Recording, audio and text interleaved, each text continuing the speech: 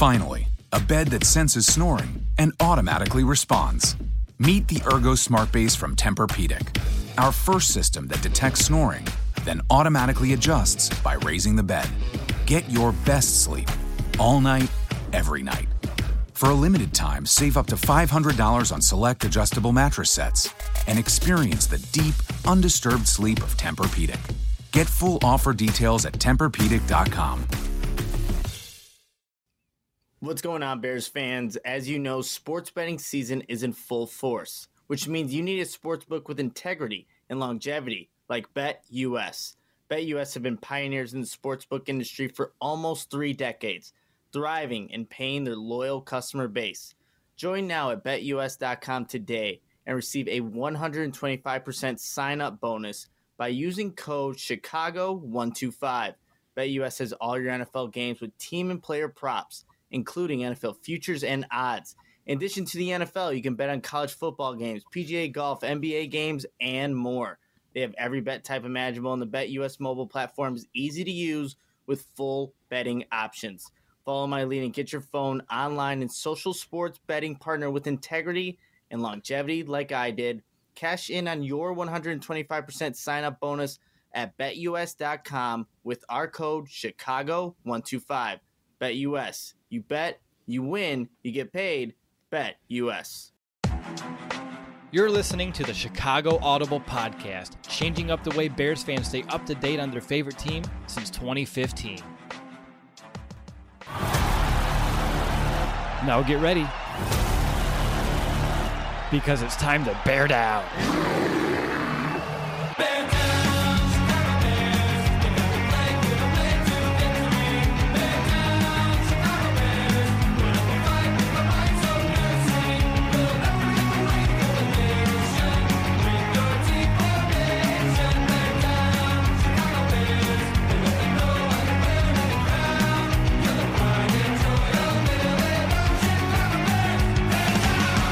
Welcome back, Bears fans, to the Chicago Audible, and welcome to our Week 9 Chicago Bears postgame show as our Bears fell by the final score of 29-27 in a valiant comeback effort that the Bears displayed in the fourth quarter.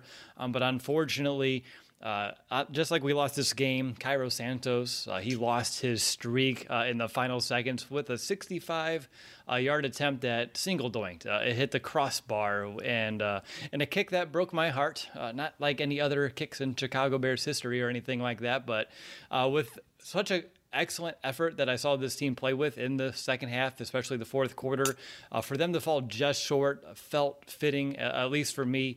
But I'm excited to kind of break this all down. I'm Eros Littlewhit. I'm joined by Nicholas Moriano and Mesa West, my two amazing co-hosts. And guys, let's just get a vibe check to kind of start this episode, because this is a game that Nick, you and I both picked the Steelers. Mason, you're trying to get a game back in your pick, so you went with the Bears. But this game went a little bit differently than I think all three of us expected. I think the Bears played much closer than we really anticipated. So at the end of the day, literally, as the clock's about to strike midnight, at least for me, how do you feel about it? Nick? It's a good question, Will, because initially it was what you typically saw from Bears in primetime games, right? It was just hard to watch in terms of the penalties, the unpreparedness that it seemed like this team was coming into this game. And then the defense started settling in, and then the offense started to make some plays and started to move the ball a little bit. And then you end up with a 29-27 score and nearly win the game with the 65-yarder hits the crossbar, which is just so fitting for the Bears. But it was too many of those mistakes that ultimately couldn't allow the Bears to make the full comeback. But I think what we all know, like with how Justin Fields played today, that's why I feel better about this loss. It still hurts, no doubt about it. Like, I was downstairs watching at the edge of my seat just by myself. I'm like, are they going to do this? They just reel you back in. It doesn't end up happening, but we did get to see a lot of good things from Justin Fields tonight. Yeah, we sure did. I'm excited to talk about the additional growth that we saw from Justin Fields, stacking that in back-to-back weeks once we talk about this offense in the second quarter of our show. But Mason, how about you? I know Nick and I got on. We were both kind of groaning, like, broken hearts. I fell to the floor as soon as the kick hit the crossbar and had like army crawl myself over to the desk and pull myself up, shrug it off. And it's only been a couple minutes. I'm starting to kind of calm down and feel a little bit better. But where's your headspace at, man? It was a game that neither team deserved to win. Like, if there was a way that both teams could get losses on that, that's kind of what it was. But what Nick said, alluded to there, I mean, tale of two halves, right? First half was classic Bears more so, where you're just, all right, this is what it is. What are we going to do with this? But the second half, there was some positivity there. It wasn't just the run game, right? Justin had growth. The defense that was very shorthanded at times, right, was able to find its way and keep the team in it. So there was definitely some things to talk about in a positive light, which is, and I've been saying this, I feel like, since day one, what the season's all about. It's about the young players, specifically Justin, growing and seeing what we can go from there. At the end of the day, the win-loss, it sucks. It sucks to lose in that fashion, single doink, but it's better than the alternative, which is getting blown out by the Steelers. Absolutely. I see a few comments in the chat. They're saying it didn't hit the crossbar. I don't know if ESPN came out with an additional angle after I turned off the TV or not. Regardless, it's a missed kick.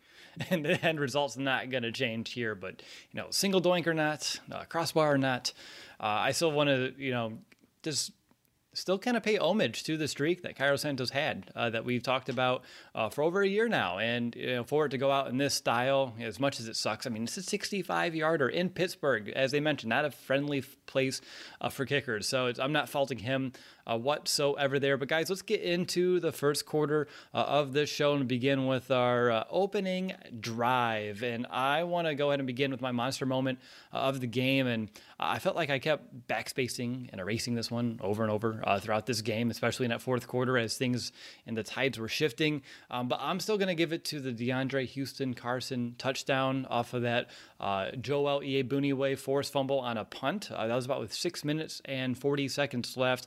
DHC, DeAndre on the spot was able to get his scoop and score. It got the Bears down 3, and that really is the big reason why we're able to stay into this ball game, because at that point we were surrendering. I felt like, and I'll see where this kind of fell in the surrender index later, because we were down 10. Less than 7 minutes left, around midfield, still in our own territory, but we punted. And I was like, oh, there we go. We just give up the game right there. But the special teams was able to come in with a big play right there, just turn the complete table and get this Bears within striking distance. And then later, Justin was able to work some magic, and we'll talk about that. But without this touchdown by Bears special teams, we would not have been in that situation to begin with. So that's why it's going to be my monster moment of the game. And Nick, I know it's a little later into the show because I did the vibe check, but do you have an opening statement? Yeah, so I kind of want to talk about the Bears' offensive struggles in the first half and highlight their 2 drives right before halftime where the Bears get, really good starting field position, starting on their own 48-yard line.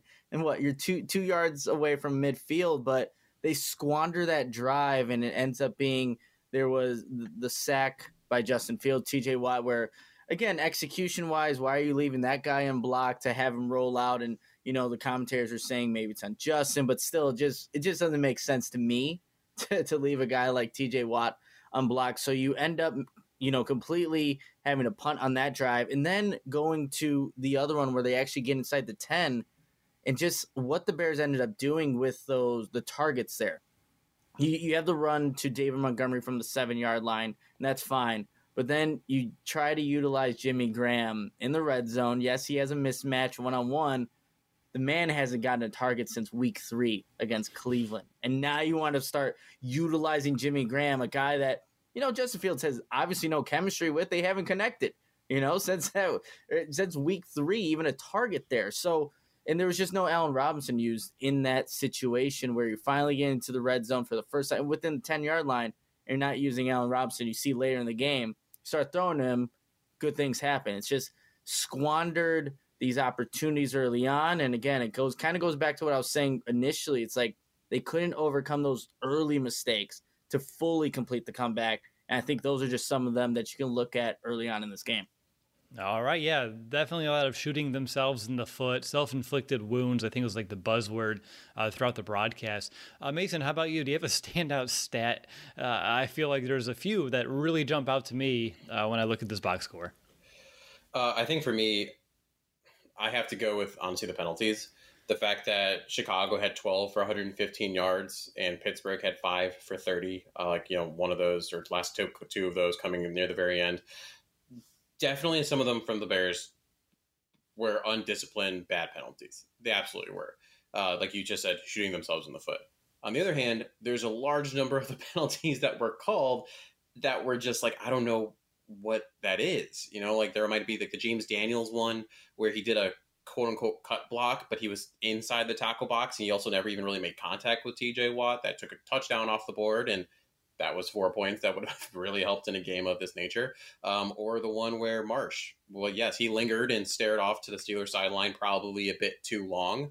And then you see the replay where Tony Correnti kind of turns and butt hits him, and then he throws throws the flag, and he lets it hang up there like he just hit a 3-pointer for the win. Like what is there was just a tude there. That was weird. This whole game, it was just funky. When you see that big of a disparity in terms of not just the number of penalties also, but the yardage, the Jalen Johnson pass interference, it's like, what do you want him to do there besides just hand the ball to I believe it was Deontay Johnson.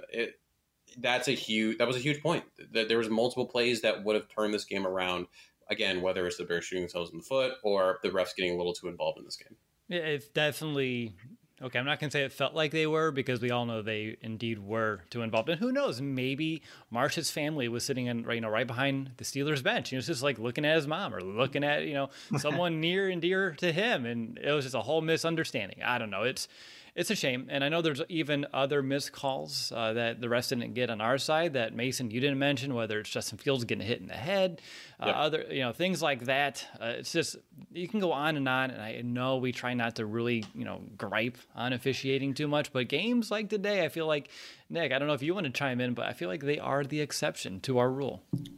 Well, it seemed like the refs really wanted to make themselves a focal point in this game. Like there was I don't know if it was initiative to throw some of those flags. It's like when you see Ben Roethlisberger get hit and get, flagged, Mario Edwards, like, yes, I tweeted like Mario Edwards, personal foul, shot, take a drink. But you didn't really see much happening there.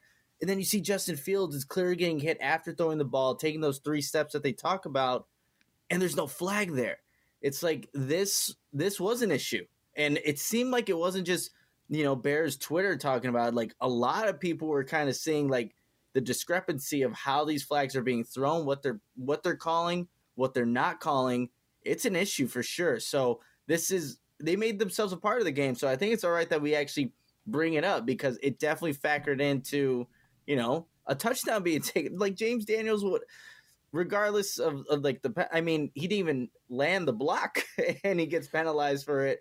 And then you take the touchdown off to Jimmy Graham there. So they definitely made themselves a part of this game. So it is worth talking about. For sure. And I think I see some other kind of chatter going on as well about the timeout that Matt Nagy took when Pittsburgh was kicking their field goal. Are you guys confused about that one as well? I felt like the clock was going to keep running, right? The clock would have run. Yeah. They would have just let it run, and the Bears would have had 1 second maybe on the time. So, yeah, you had to call that timeout.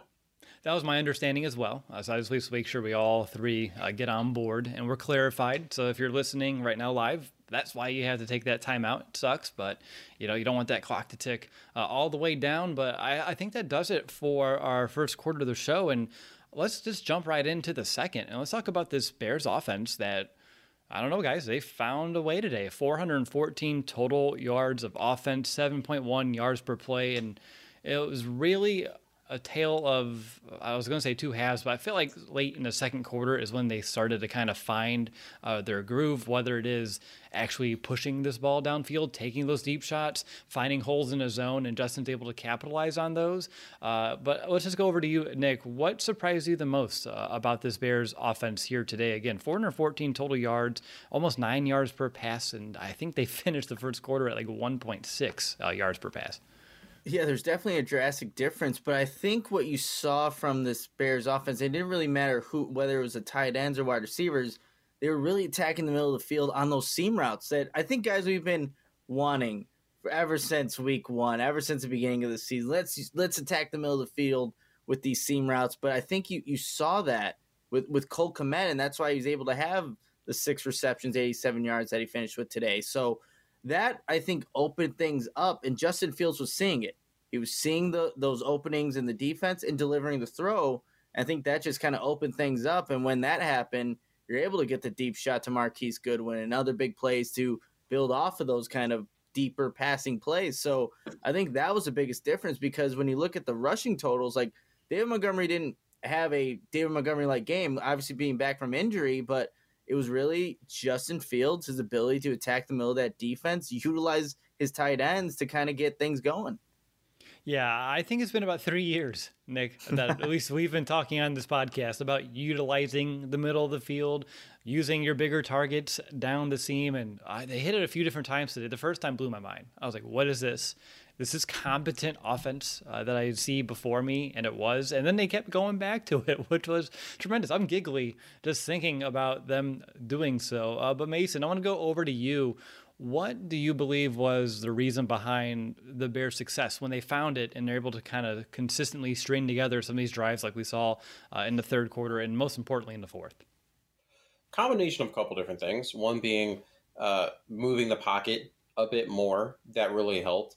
Part of it was honestly just getting, I think, Justin some confidence. They were able to dial up a couple of easier plays and just get the ball, into receivers' hands. And once you do that, now all of a sudden you can take some of the deeper shots. And like Nick said, right, some of those, I asked for a seam route in our preview, Will, and I finally got a seam route from Cole Kmet. It was like, I literally thought of that. He ended with 6 receptions for 87 yards. That should be his safety blanket. And I think we saw that on a couple of conversions that he was able to dump it to Cole Kmet, and we were pretty happy about that. He led the team in receptions. Who would have thought we'd be saying that? So to be able to do that, unfortunately, the run game wasn't necessarily there as heavily. They were down a lot, so you definitely had to throw more. It just was a necessity. But Dave Montgomery only had 13 carries, so you couldn't lean as much on there. But there was even, which we haven't seen, a desire for them to actually use Dave Montgomery a little more in the catching game, right? They tried to run some running back screens, which again, we've been clamoring for. He had 2 catches for 17 yards. It's fantastic. More deep shots. Yes, they didn't hit all the time, but at least you tested them and you made them think about it. Like the one to Goodwin, while it didn't result in the touchdown you were looking for, it stretched the field and made the Steelers think, okay, well, there's a chance he's actually going to throw the ball downfield.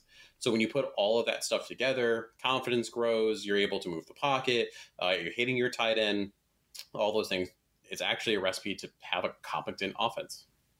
Yeah, without a doubt. I saw a super chat from Victory Asher, who's a Steelers fan, gave us a $5 donation here on YouTube, really just because of how poor the officiating was. So if there are more Steelers fans, you have to follow Victory Asher's lead here because honestly, you owe us after what we had to endure for almost 3.5 hours of our lifetime. I think he called it disgusting, and I think that's an appropriate term to kind of quantify what we saw from the officiating crew here this evening.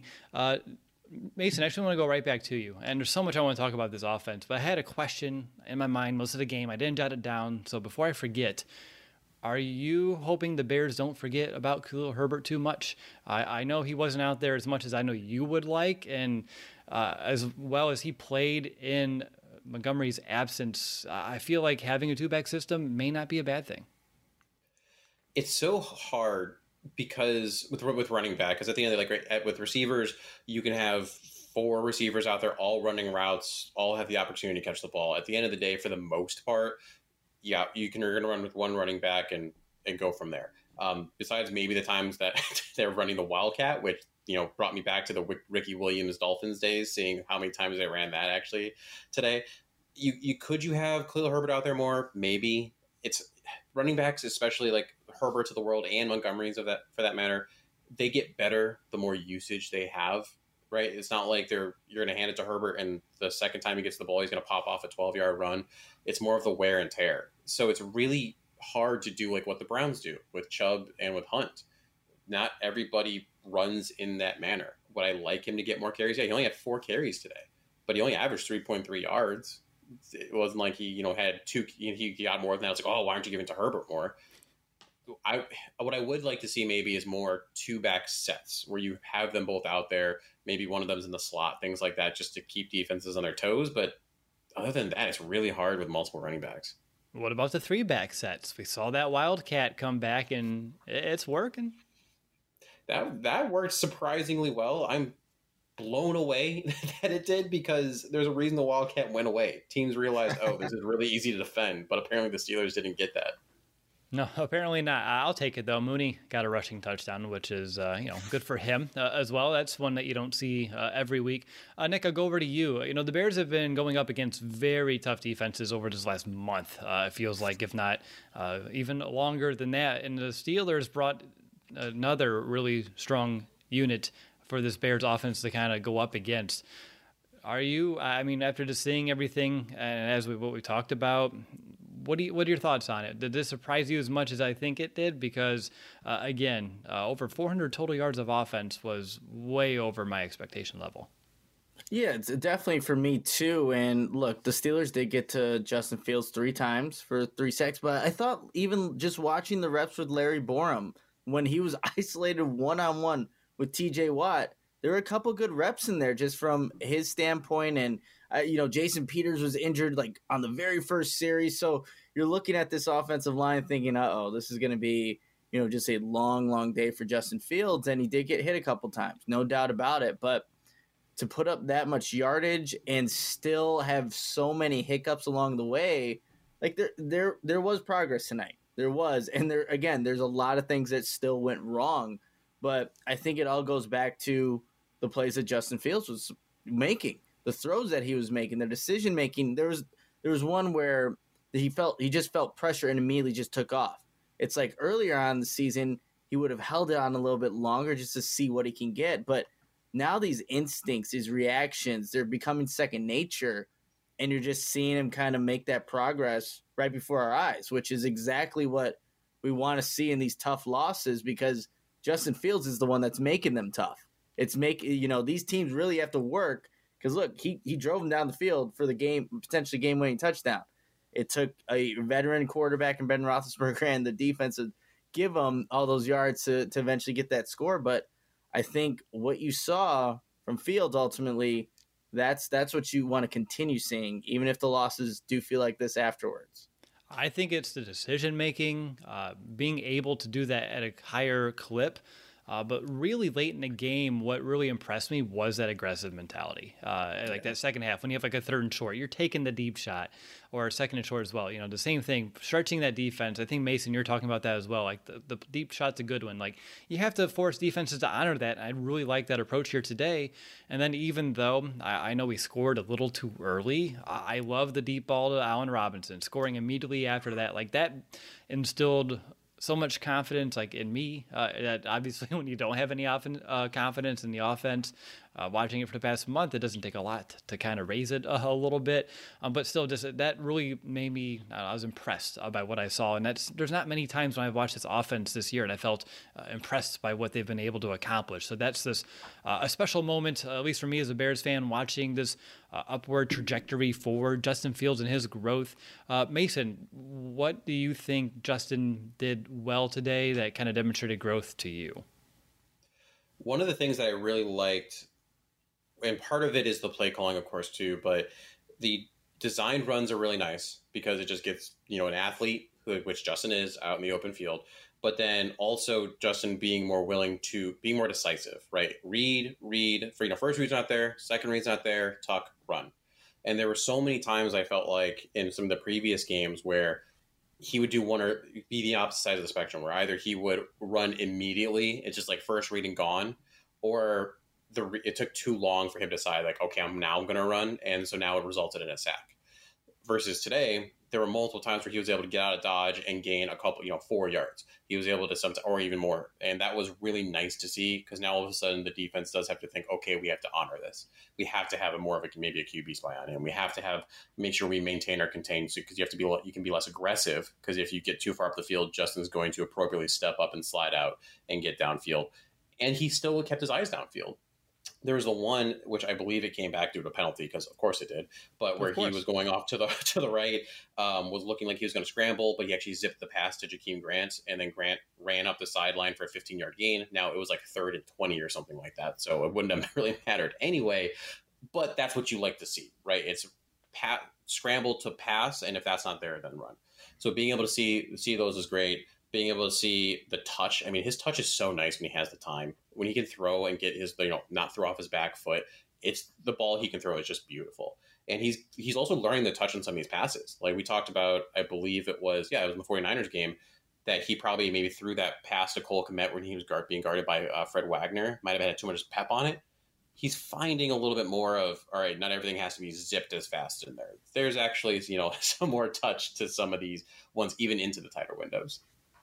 For sure. And I think a lot of people listening also came away from this game just feeling very impressed by Justin Fields. And it is that multifaceted approach, being able to get him running. And I know one of my keys for the game plan on offense was more of those design rollouts. He was perfect on them a week ago. Saw him also execute at a pretty high clip here today. I still think what we saw from the offensive line today leaves you plenty, to be desired, at least moving forward. There, as you said, Nick, some good reps, but still by and large, I feel like Justin didn't have the time in the pocket needed to process these plays as consistently as I would like. And I don't know if they can come up with like a drill, whether if it's like a tripwire, a laser, like 1 yard down the field. But for these linemen to know what 1 yard is so they don't pass that, because I swear to God, these illegal men downfield penalties are starting to get on my nerves. I watched whatever game it was yesterday, and they're like, oh, these are rare. Like, you never see these called anymore in the NFL. I'm like, well, you've never watched the Bears game. And then today we had it again. So that's just another, I don't know, negative on top of all these positives. But Nick, where do you kind of want to steer this conversation for this Bears offense?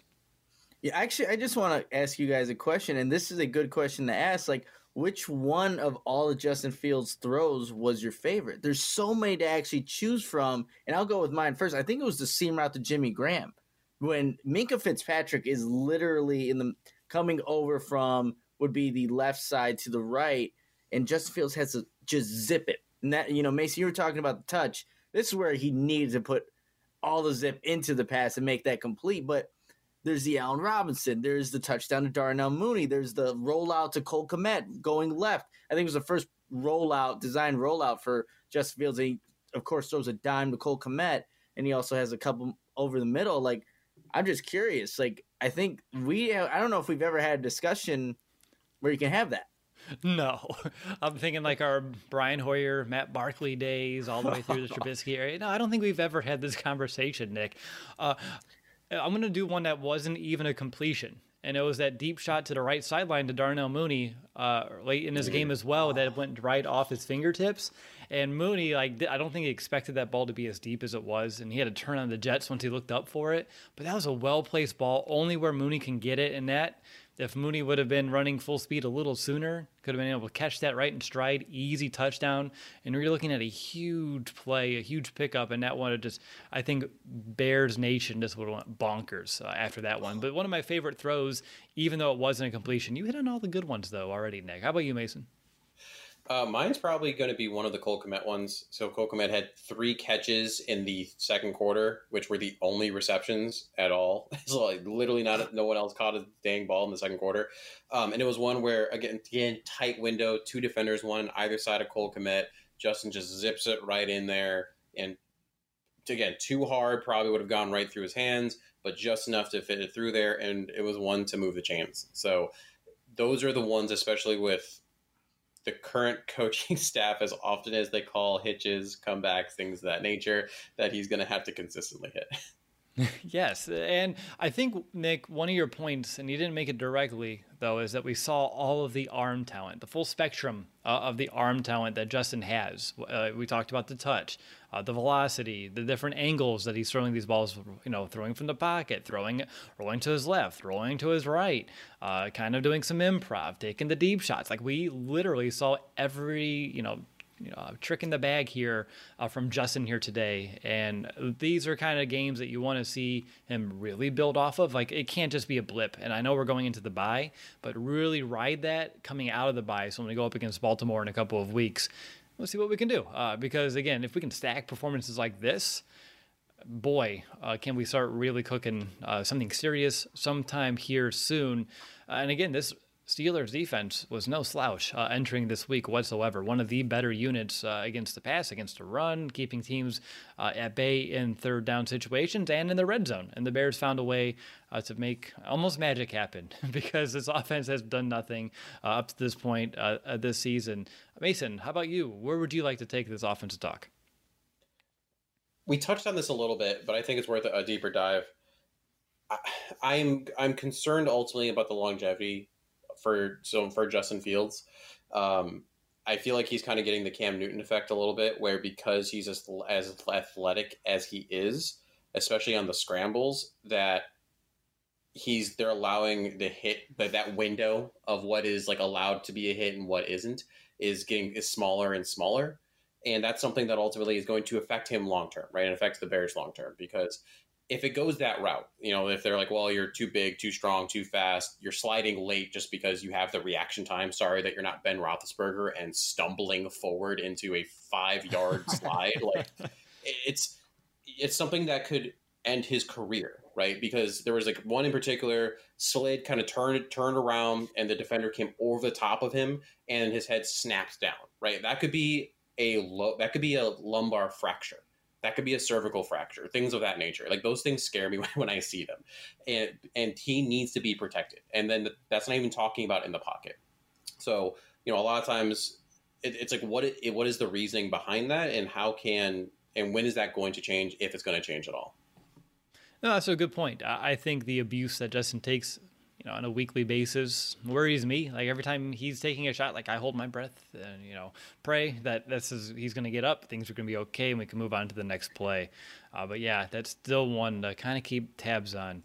How about you, Nick? There's a lot of positives here today. Any more that you want to hit on? You can harp on, third down issues. Those kind of reared their head again, but that's something I expected coming in this game. It's, I guess, the nature of them, though, especially early in this game. You're looking at like 3rd and 9, 3rd and 12, 3rd and 14. Like this offense can't succeed when playing behind the sticks, and it's hard enough when it's 3rd and manageable this season. Like you really can't put yourself in those situations. But is there anything else on this Bears offense and what we saw tonight that you want to make sure that we take some time to discuss? Yeah, a couple of things. Going back to like the hits on Justin Fields, he also has to do his due diligence and not kind of take those hits himself. So when he's running towards the right sideline trying to take on Minkah Fitzpatrick, it's like, hey, that's one where you need to avoid that hit, because he did pop up, pretty fast, but that's a big hit. And, you definitely want to, not take those if possible. And then, just kind of going back to one of the throws that he missed early on in the game, where I think this is how you're seeing growth within the game. It was a throw to Marquise Goodwin over the middle of the field. He throws it a little too far out in front, and Goodwin, is not able to extend and reach that. But, man, it seemed like after that missed throw from Fields, and that was one that he looked at the replay too. It looked like he was looking at the big big TV that they had or whatever, and just seeing like, okay, I missed that one. But it seemed like after that, it was pretty spot on with his accuracy. And then also kind of to go back to what you were saying, Will, with the 3rd down, I think that's where you saw early on in that first half, like you didn't see the design rollouts, the design moving the pocket. And then when you don't get that productivity from the rushing attack like you were the previous games, you are in those 3rd and long, 3rd and medium even, where it's not really advantage for the Bears offense at this point in time. So that's where they got to clean it up, because ultimately if you don't have all those miscues or even go get the 2 field goals to begin in the red zone, or, when you're kind of driving down there, it's a different ball game. It really is. So that's where the Bears need to look and evaluate themselves to clean up these penalties, clean up these 3rd and long situations so that their offense can actually continue making progress. They scored 27, which I didn't think was going to happen with this Bears team, seeing how they were playing offense for the past, couple of weeks. Right, and it's not just moving backwards due to penalties. You have these negative plays, which sometimes we've had some sacks. I know some of those kind of forced us to go 3 and out. They even had a drive late in the second quarter when they got into field goal range, but then they had a sack. I think Watt was unblocked, and then he had the illegal men downfield, so then he had to end up punting. So it's those kind of shooting yourselves in the foot situations that they need to avoid. And I don't know if it's crazy, and I'm probably, it's getting late, and I'm riding the high of a good offensive performance. But, hey, if you can get out of your way sometimes, maybe this can be a competent offense as Justin continues to grow, to develop. As long as you can kind of stay out your own way, perhaps we should have some better offensive output consistently throughout the remainder of the season, or somewhat consistently. I'm trying not to set expectations too high or get too far ahead of myself here, but definitely those mistakes, trying to find ways to limit those, are going to be key for this Bears offense moving forward. And again, I'm just super proud of the turnaround. At one point, I think they had 3 straight 3-and-outs, an interception, and then ending up having a punt again. And then they build some small momentum, some confidence with those field goal drives. And then in the second half, those turned into touchdowns. And that's something that we have not seen from this unit really at all. So very just proud of the effort that we saw to them here today. Mason, any final thoughts on offense? One of the things that separates a true contender from a team that's trying to find itself, that's trying to save jobs, that's just happy to maybe finally have a competent offense, is, I feel like, the difference in that last touchdown drive that Justin had, where it was a great drive. The throw to Allen Robinson was beautiful. The throw to Darnell Mooney was beautiful. But literally, as soon as that catch to Allen Robinson happened, and they were as deep as they were, I turned to my wife and I said, they're going to score too fast. They're going to leave too much time on the clock for Ben Roethlisberger. And that's where other offenses who are confident in their offense would be like, let's run the ball here. We're going to run it. We're going to take the time off a little bit because we know we got 2 more downs, 3 more downs in all reality to play with, because we know that we can hit this route on this play and we can score on this play. And then you all of a sudden only hand the Steelers a minute left on the clock, something of that nature. So that's an evolution that's going to actually happen when the Bears are good. They're not there right now. Again, they're just kind of like, we're happy to be here. We were up. Great. I'm just happy that we scored. And that's a problem for another day. It is. And again, if you don't have that confidence and, you need to try to score in every single play, I get the approach, at least what we've seen historically this season from this unit and their red zone struggles as well. How about you, Nick? Any final thoughts before we move over to the defense? No, we covered a lot of ground here, and at least there was talking points this time on offense, right? We've been at post-game shows where it's like, let's get on to something else. But, there was growth from Justin Fields, and I think that's the most important thing on offense today. Most definitely. So before we actually talk about this defense, Nick, I want to go back to you because you should have a message for our listeners from our friends over at Owen. I should, and of course I don't have the script in front of me, but what I can give you is a nice message. And I actually just took my own protein shake, 35 grams of protein, all vegan. They have delicious flavors. And who the guy that just went off tonight, Justin Fields, he partners with Owen. So what you can do is you get 20% off your first purchase with the code TCA20. Go to liveowen.com. They have a bunch of options. And if you're not into just pre-made protein shakes, they have powders too. So you can look into all the great products that they have. But use the code TCA20 at liveowen.com. And, some of that will come back to the show to help support us. And we've been seeing that, hey, people have been, buying the protein shakes, which is awesome to see. So definitely tag us if you're using them, or just use the product. But liveowen.com, use the code TCA20, save 20% off your first purchase. And Justin Fields partners with them. So why not? That's all you had to say. Like the one sentence. Perfect. But yes, 20% off your first order, code TCA20. You can do that over at liveowen.com. Alrighty, we're jumping into the third quarter of the show, and we're going to talk about this Chicago Bears defense that, they gave up 29 points here today against the Steelers offense that has been struggling this season. Mason and I, we talked about that pretty in depth during the preview episode, that this wasn't an offense to technically fear, but with no Mac, no Eddie Jackson, we had a hunch that it wasn't going to be as easy as it felt really on paper here today. So Mason, I go over to you first. Taking a look at this defense from like a macro level, what's your assessment of how they fared here today? I think there's some good, definitely some bad, and definitely some in between as well. Macro as a whole, better than I thought, considering how many pieces they were missing. Definitely forced more 3-and-outs, forced just more than was expected. Still not getting turnovers. That's just not what this defense really does anymore.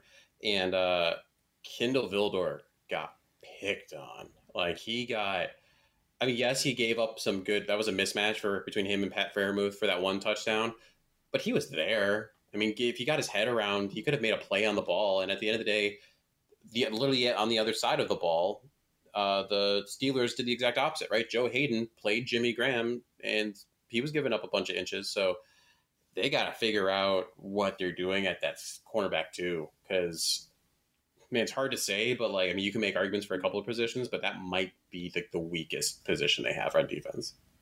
Yeah, I don't think I have a disagreement right now, at least in terms of I'd say straight up talent. Like right now, without a Khalil Mack, edge rusher gets a little thin. I think right now, although there were some good spurts from guys like a Marsh before he decided to look the wrong direction on the football field.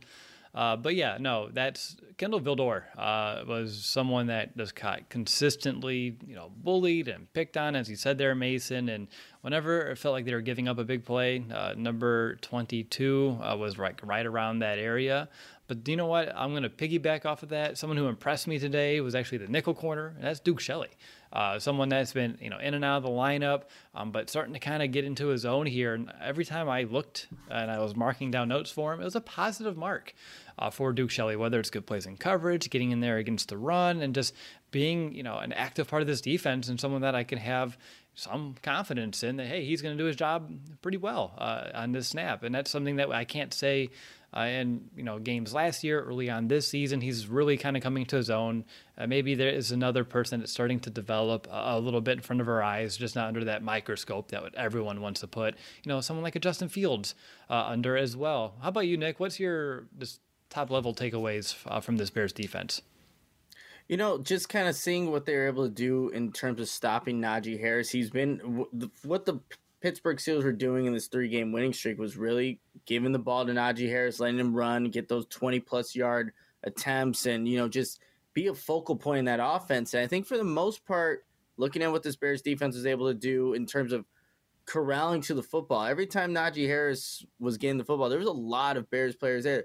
Towards the end, you saw him kind of bust out some bigger runs. I think some of the bigger ones that he had all night, but it was later on in the game. But I think for the most part, I liked what they did at the point of attack. It seemed like when Pittsburgh was driving, man, did they have to work. It got to 3rd and 1 a couple of times, and they had to go for these 4th down attempts. You saw, I think Eddie Goldman played his best game of, for the last 2 years, right? Obviously not playing last year, but he was consistently just dominating the Pittsburgh Steelers center. I think he went to the University of Illinois, if I'm not mistaken, but he was consistently in the backfield, pushing the pocket back and just disrupting things that the Steelers wanted to do back there. So that was nice. The thing that was, I was looking at where's kind of Travis Gibson kind of step up. No Khalil Mack here. You need someone to step up. I didn't really see much out of that. And on the one touchdown that Ben Roethlisberger had, the first one to the tight end, he had 4 seconds to throw. It was Akeem Hicks, Eddie Goldman, Bilal Nichols, and I think it was Gibson as well. Nowhere near him. And look, your coverage is going to break down if you leave a guy like that, in the pocket, and eventually you found somebody. So I think the pass rush got a little better as the game went on, but I think in the beginning it was a little inconsistent, but I did like how that front seven just was attacking the point of attack and just making it difficult for the Pittsburgh Steelers. Outside of the very first touchdown drive, I think Pittsburgh really had to work for it. They scored off the interception that, God, that we didn't even mention that from Fields, the crazy interception from Cam Hayward, which, probably doesn't happen 10 times out of 10 in the next time. But I think outside of those 2 drives, Pittsburgh really had to work. They did. Early on, there were benefits of short fields, and they were able to capitalize on them. And later on, as you mentioned, the Bears made them work for every inch that they had to move this ball here today. One of my bigger issues with this Bears defense over the last, I'd say, 3 games or so is the inability to even force 3rd downs. They're just allowing offenses to walk all over them on those early downs. And today they forced the Steelers into 17 3rd downs on 66 total plays. So that's super rough math, but almost a 3rd down on every just over 3 plays. I think it's a little less than 4. And that's right, pretty much every time, right? 3 plays. all right, third down, here we go.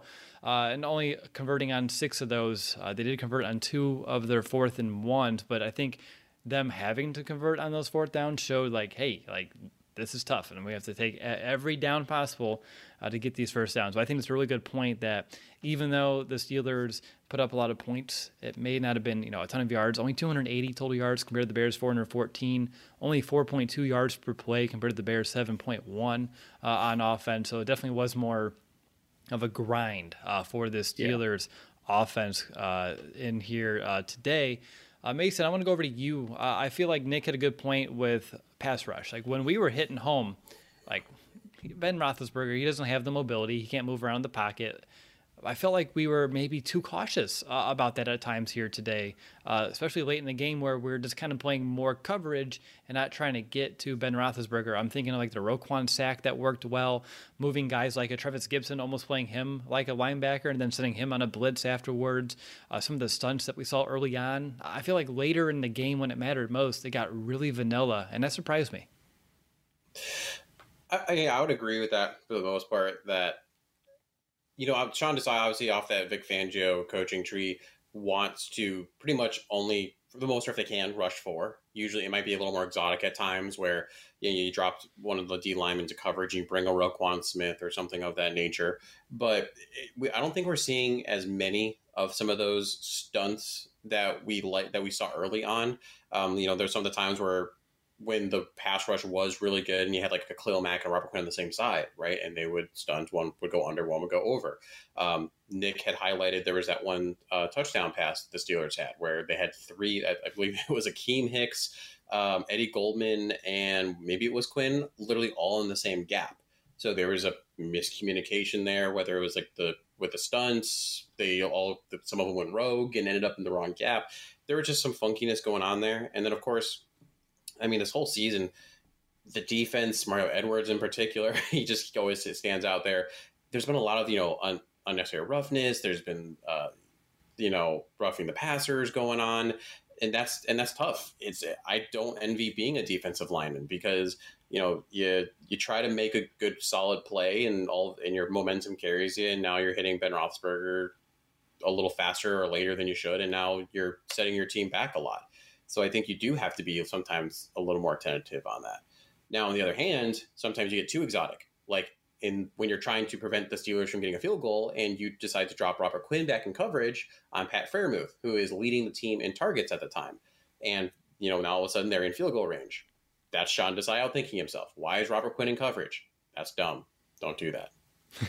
No, yeah, you're right. It's not a smart move, especially in that kind of a crucial moment that we saw it in. And if you guys want to look at exotic stunts, and I know, Nick, you like to look at the film, afterward, keep an eye out for a few of those. They really just, I don't know, things I haven't seen before. Like Robert Quinn looking like, I think, stunting like 3 to 4 gaps away from me originally. Like they had no fear of Ben moving that football with his feet. Like they knew he was going to be a statue in that pocket. And he's like, I'm going to start at this C gap, cross the B, cross the A, the B, C, somewhere in there. And then I'm going to try to find a hole and go in there. And he got some pressure off of it. But I think it's sad because ideally, one of the other 3 can get there first before Robert Quinn gets all the way around the formation to get some of those pressures. But I just wanted to point that out for something you to look at later on in your week.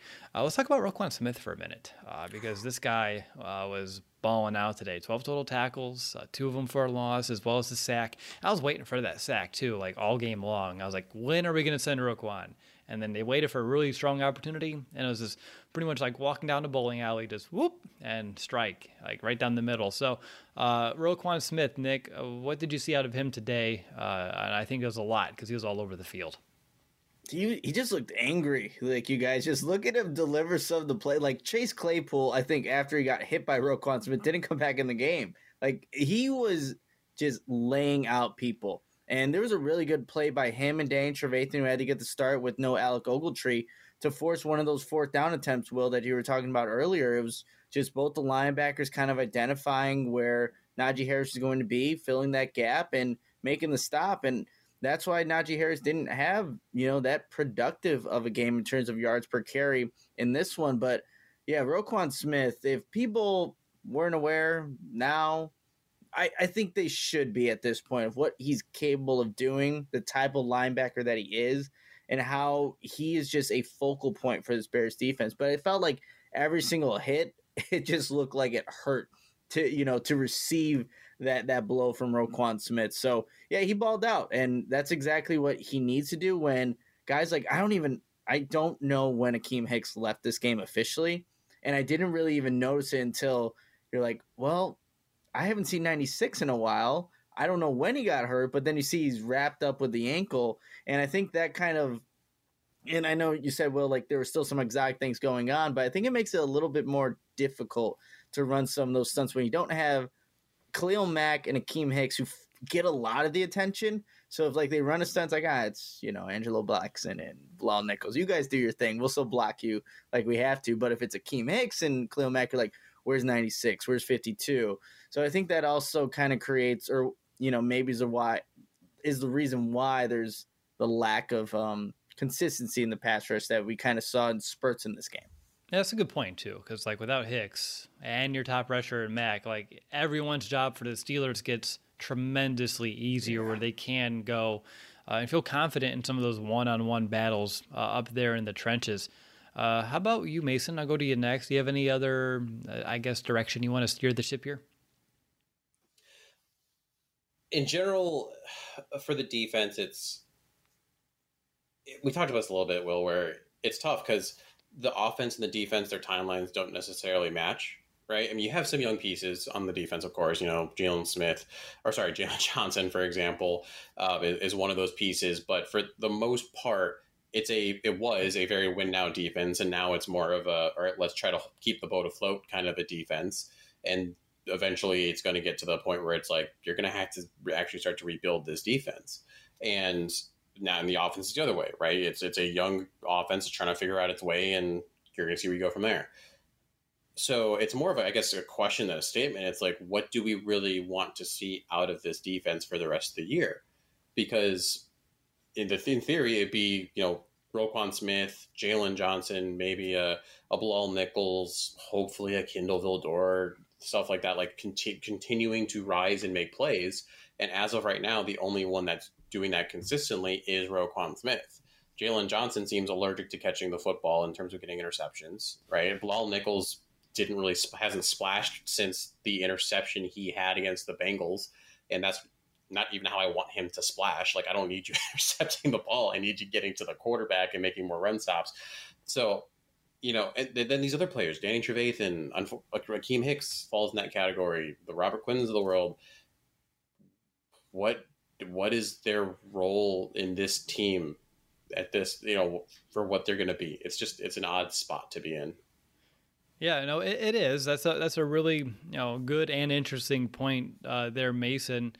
Nick, are there any other players that you wanted to highlight from this game overall, or anything else in this Bears defense? It's one of those where I almost feel like you summed it perfectly when you said, they made life difficult for the Steelers, moving the football. Unfortunately, short fields early tended to hurt, and then, just pretty much them allowing themselves to get into field goal range, whether it's due to those penalties, which we've already kind of harped on early on in the show, or some of those bigger plays, and then they kind of would buckle back down. It's just, a play here or there, and it could have been a whole different outcome even on this side of the ball. No, and that's what it was. Look, the Steelers still went 3 for 3 in the red zone, and there were a couple times when the Bears had a good stop on first down, it'd be 2nd and 10, Steelers would get a nice gain, and then eventually get the touchdown. I think that's the sequence of plays that led to that Brendan Roethlisberger touchdown where he had 4 seconds to throw. So they did a lot of good things, and then, you can't finish the play. I think something that maybe isn't being talked about, and don't know if how much of an impact it makes in this one, but there was the one throw over the middle of the field where Ben Roethlisberger just threw that ball up there, and it somehow landed in one of his wide receivers' hand. It was underthrown, and it was DeAndre Houston Carson, who just couldn't get over there. He just didn't have the react or whatever, just out of position a little bit to get over to the middle of the field.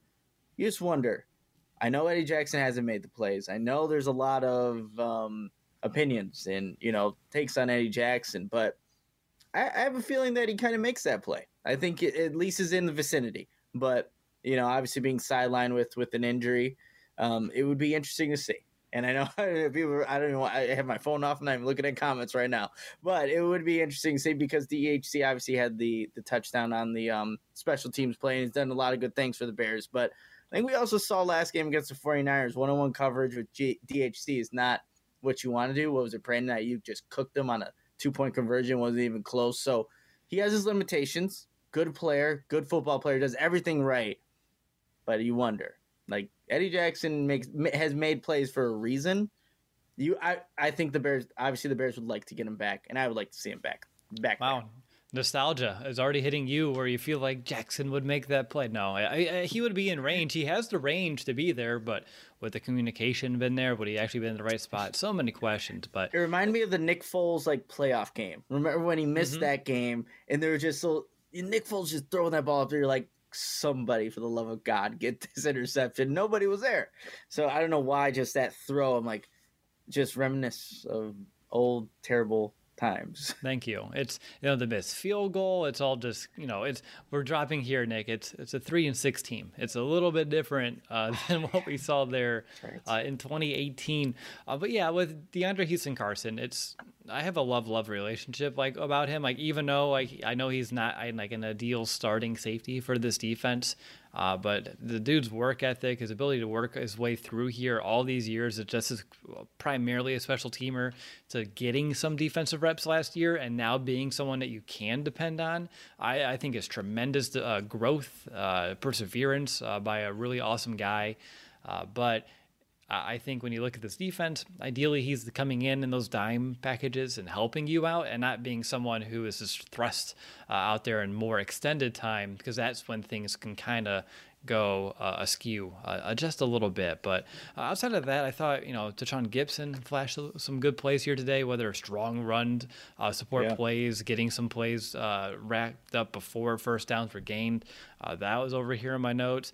I thought Cassius Marsh, I know we talked about the taunting, but for him, just coming into this team, just getting elevated from the practice squad here today, made a pretty good mark here as well. But outside of that, guys, I think that's really all I have about this Bears defense here today. So let's just move on to our quick hit on special teams. Again, Cairo Santos' streak, which I think hit 40 straight field goals, right? That was the number before it was snapped. So 40 straight field goals for Cairo will officially be the streak that he had here in Chicago before he missed that potential game-winning 65-yard field goal.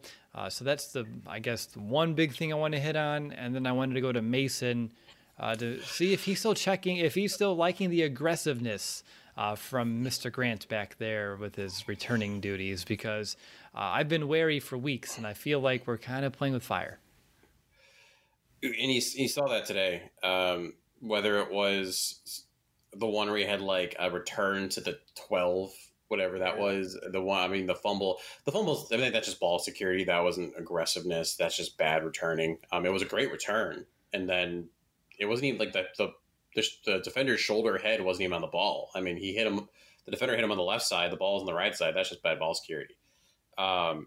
It's weird. It's a weird dichotomy, because even when you're listening to the broadcast, Louis Riddick is talking about how Mike Tomlin was noting Jakeem Grant's explosive. They were worried about him. And that's true. I mean, you can tell he is fast. You can tell that he's got this ability to potentially have the big play. We just haven't been fortunate enough to have it occur for the Bears. And then in addition to that, unfortunately, there are just too many times where you're getting the 10-yard return out of the end zone. You're getting the 15-yard return out of the end zone. And when you have an offense that has been as pedantic as the Bears have been, you need as many yards as you can get. So the Jakeem Grant diamond is starting to lose some of its gleam. I prefer what he's doing compared to some of the returners of the past, right? At least he's not allergic to the ball like Ted Ginn. That was more for me an issue than him being too aggressive. So we'll see how it goes. If he gets a return touchdown, if he can get a 55-yard punt return to get him in good field range, it'll settle things down. But until then, he needs to figure it out a little bit. I'll say this. I'm just thankful he didn't take that final kickoff return out of the end zone and run for 8 seconds just to get back to the 25. That was that was elation for me because I really thought he was doing it, and I think even the broadcast thought he was doing it too. Like, all right, he's someone that's going to take it out. Here we go, and he didn't. Well, and one thing too that I thought about today is one thing that was really underrated about the Hester special teams was how good that special teams unit was blocking. Yes. Like when you watch what this special teams can do obviously in punt coverage, they're horrendous. When you watch what they do in punt and kick block, it's like they're not good at that either. So it's at some point, why have someone be as aggressive if your return scheme is just going to be abhorrent? Ooh, whipping out the big words here near the end of the podcast. Congratulations. My brain is slowly slipping into... Yeah, 12:40 in the morning. Got to be back up for work and a baby doctor appointment pretty early. So we're getting there, a little exhaustion, but games like today definitely help. If it would have been how the game was going in the first quarter and it would have just been the same story, this show would have been over about 25 minutes. Exactly. Yeah. But I'm glad they give us a little bit more positivity to talk about. Nick, anything else on special teams that's worth hitting on? We talked about the DHC scoop and score, Santos streak ending, a little bit about Grant. Anything else?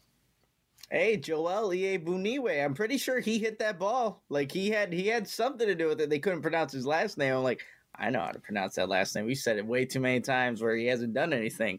But now he obviously did. So beneficiary of DHC to pick that ball up and score. And I think you have seen a little bit better of like Bears players being aware. Like if a ball is on the ground, just run with it. Just run. If you don't hear the whistle, like they even did on the Ben Roethlisberger, whatever he was trying to do there. And I think it was Christian Jones had the ball, if I'm not mistaken. So I do like that because we've seen in the past where, oh, there's a ball. Oh, Packers, whoever the hell picked up the ball and ran with it. Obviously everyone knows what we're talking about here. But yes, so I just want to shout out Joel Buniwe. Yeah, forcing that fumble, which was close, and luckily that ball was moving too. So good extra shout out there, Nick. I'm curious, guys, because this could go a few different ways potentially. We'll see. But who is going to be your Week 9 most valuable Bear? Mason, I'll go over to you. Who's the MVP in your eyes? Who's this season about? It's about Justin Fields. I mean, if you didn't have Justin out there, if you had insert other past Bears quarterback, if you had some of the even honestly some of the starters you had that we saw this last weekend, Sam Darnold comes to mind. For example, there's a short list. There's a long list there. This game wouldn't have even been close. His athleticism, his ability to read the field, his processing has gotten faster. 17 for 29, 291 yards passing. Through that touchdown, the interception was ridiculous. I mean, Sam Musser basically pushed it into, his chest. I wish there was a stat out there that showed the probability of interception, and that has to be one of the lowest ever. Because most of his interceptions are these weird tipped ones. They're ones that shouldn't even be interceptions. Like someone's got to figure out a stat for that because that's insane. And the poise he showed on those last couple drives was ridiculous, right? And even the last one to get them almost into field goal range for Cairo Santos, which I looked at it, didn't hit the crossbar. It just was the perfect spot where on the broadcast where it bounced on the turf and rolled forward. And I was like, oh, that makes more sense. I was wondering why people were saying in the chat that it was 10 yards short. Anyway, I mean, yes, the Steelers are giving it to you, but he's dinking and dunking and moving the ball. I mean, go to week 1 against the Browns, that wouldn't have happened. So Justin Fields. Yeah, that's a good one. And also, just kudos to Cairo Santos for going out there and attempting that kick that he knows he probably does not have the leg for, knowing his streak's about to die, just to give this team some hope and a chance. Although, one final thought before you actually go to Nick for his MVP, and this is just a thought I just had. I don't know why it took an hour. What do you like better? Would you have taken that field goal chance or do a Hail Mary?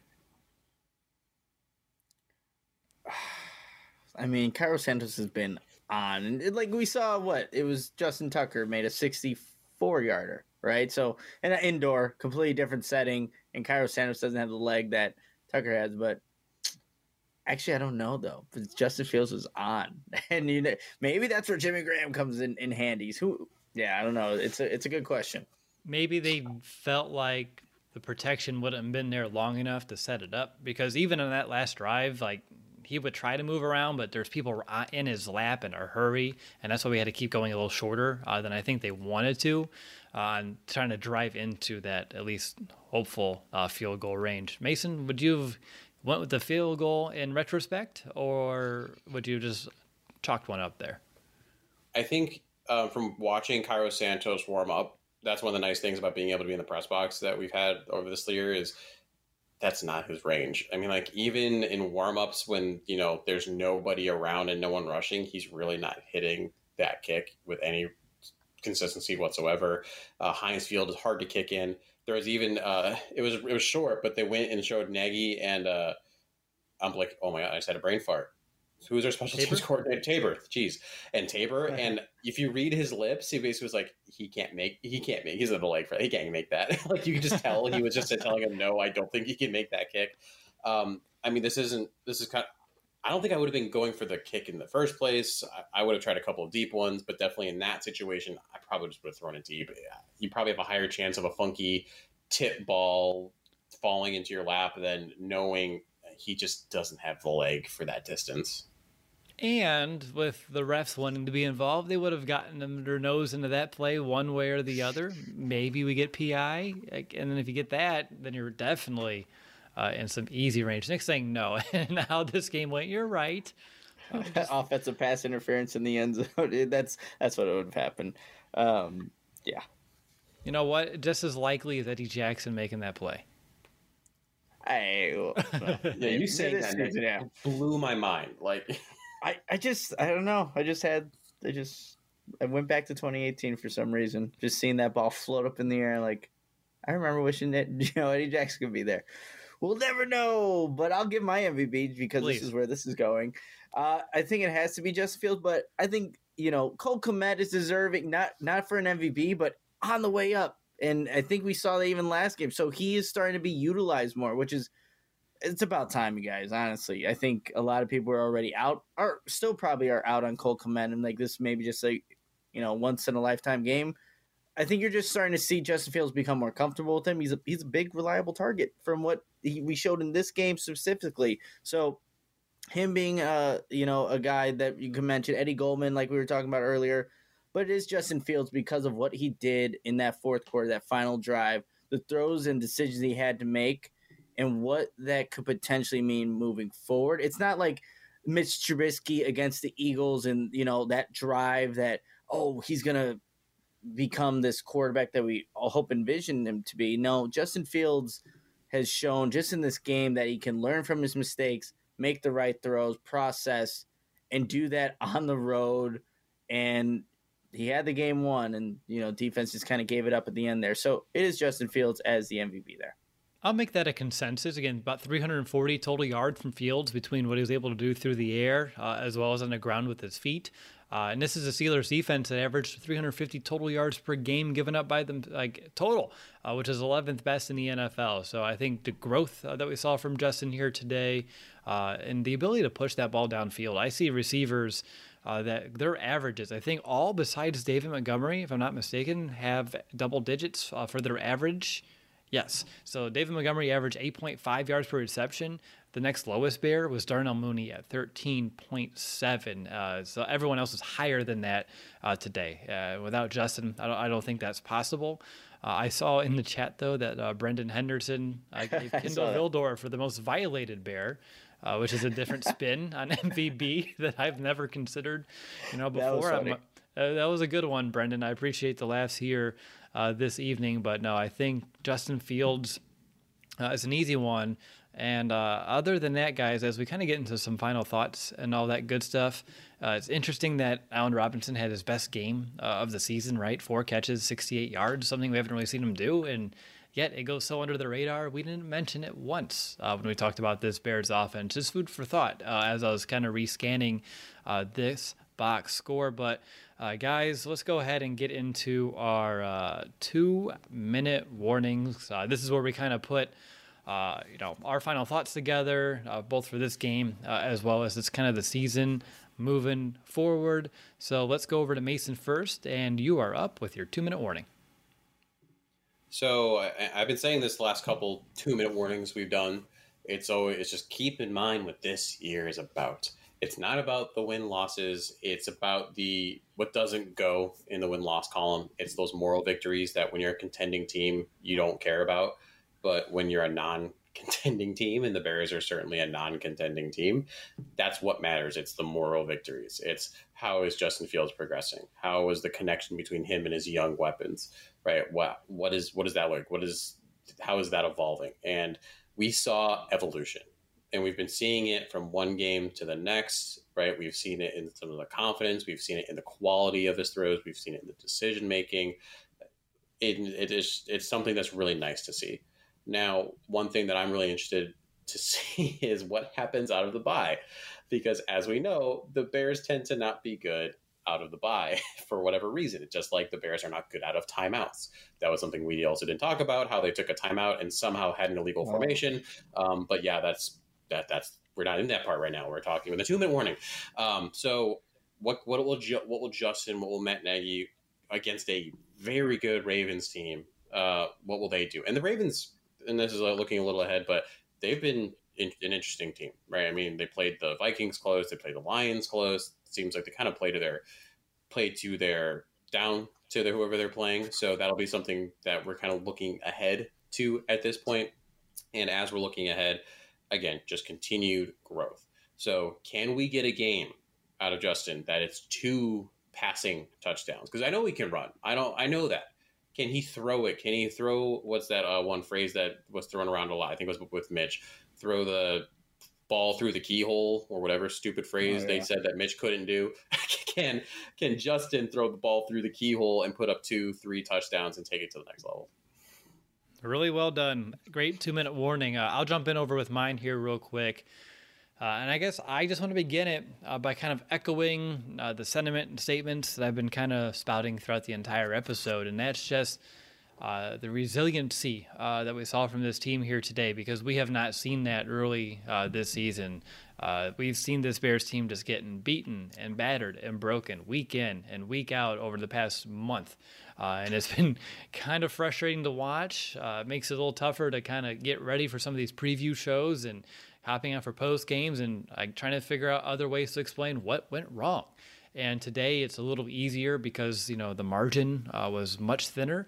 And really what you were able to see with this Bears team struggling early on both offense and defense. It was not pretty early on. Steelers were able to walk down the field, even though they're short fields, and this Bears offense consistently 3-and-outs or turnovers. And, despite that, they stuck together and they're able to stick with it and go and make this comeback here in the third and fourth quarter. Unfortunately, they only led for like a minute of the entire game. It wasn't a lot of time that they led, but it was almost the most important time, which would have been, all 4 zeros on the game clock when it was all said and done. But as Mason said, we saw a tremendous amount of growth from Justin Fields. I think from last week, which he kind of started getting that national buzz, and now taking it to the next level here today by being able to make great plays with his arm. We talked about it in the second quarter with all the arm talent on full display, making all the throws that you want him to make. We saw everything and more, I think, here in this game. You just couldn't really get out of your own way if you're the Chicago Bears, and as we know, some of those calls didn't help us at all either. It's one of those games that, one of those go one way or the other, and it can be an entirely different outcome. But still, probably the happiest I've been in a post-game show in quite some time. So that's great. Nick, I'll go over to you for your 2-minute warning. Well, I'm really glad you took it in that direction, because I want everyone to kind of go back and remember that first half. The inability of this offense to do anything, and it came out sluggish, penalties. It just looked mismanaged.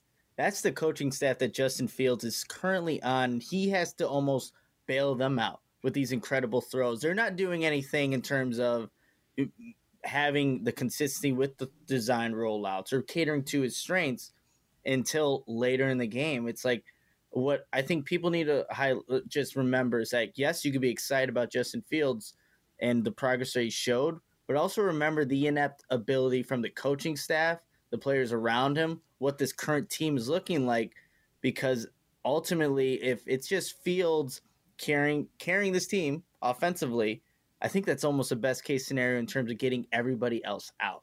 The Bears are still 3-6. They lost. They only, like Will said, had the lead for a minute. They looked terrible offensively in this first half, and that's because of all the penalties. The mismanaged time. How do you mismanage a timeout? I'm so glad Mason brought that up as well, because that's inexcusable. And yes, they've already been at road games and have played in the primetime games. Week 1 they did that, but yet they came out to start off a game like that.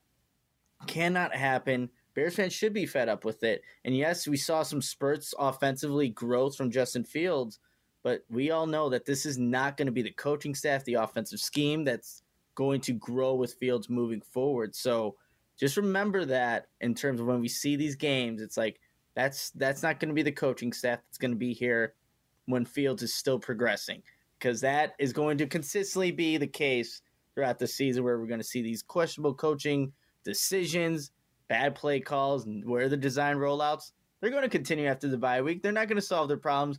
We've been Bears fans for way too long. We all know how this goes. Yeah, we do. It's all too familiar, Nick, to say the least. So really well said by both of you for this entirety of this episode. I'm going to kind of close up shop here.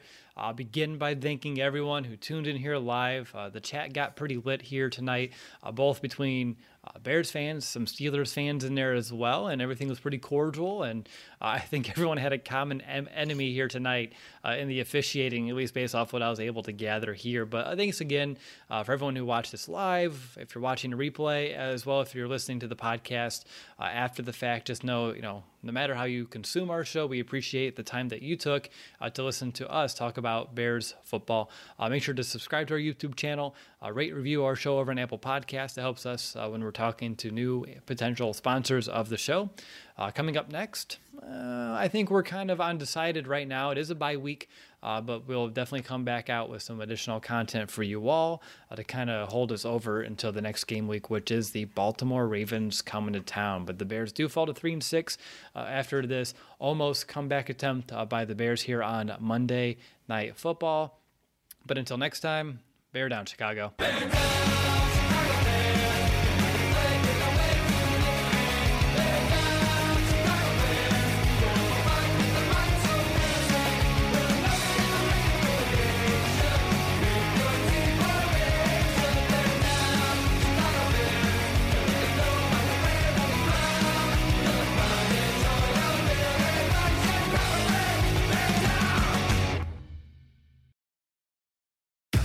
Finally, a bed that senses snoring and automatically responds. Meet the Ergo Smart Base from Tempur-Pedic, our first system that detects snoring, then automatically adjusts by raising the bed. Get your best sleep all night, every night. For a limited time, save up to $500 on select adjustable mattress sets and experience the deep, undisturbed sleep of Tempur-Pedic. Get full offer details at TempurPedic.com.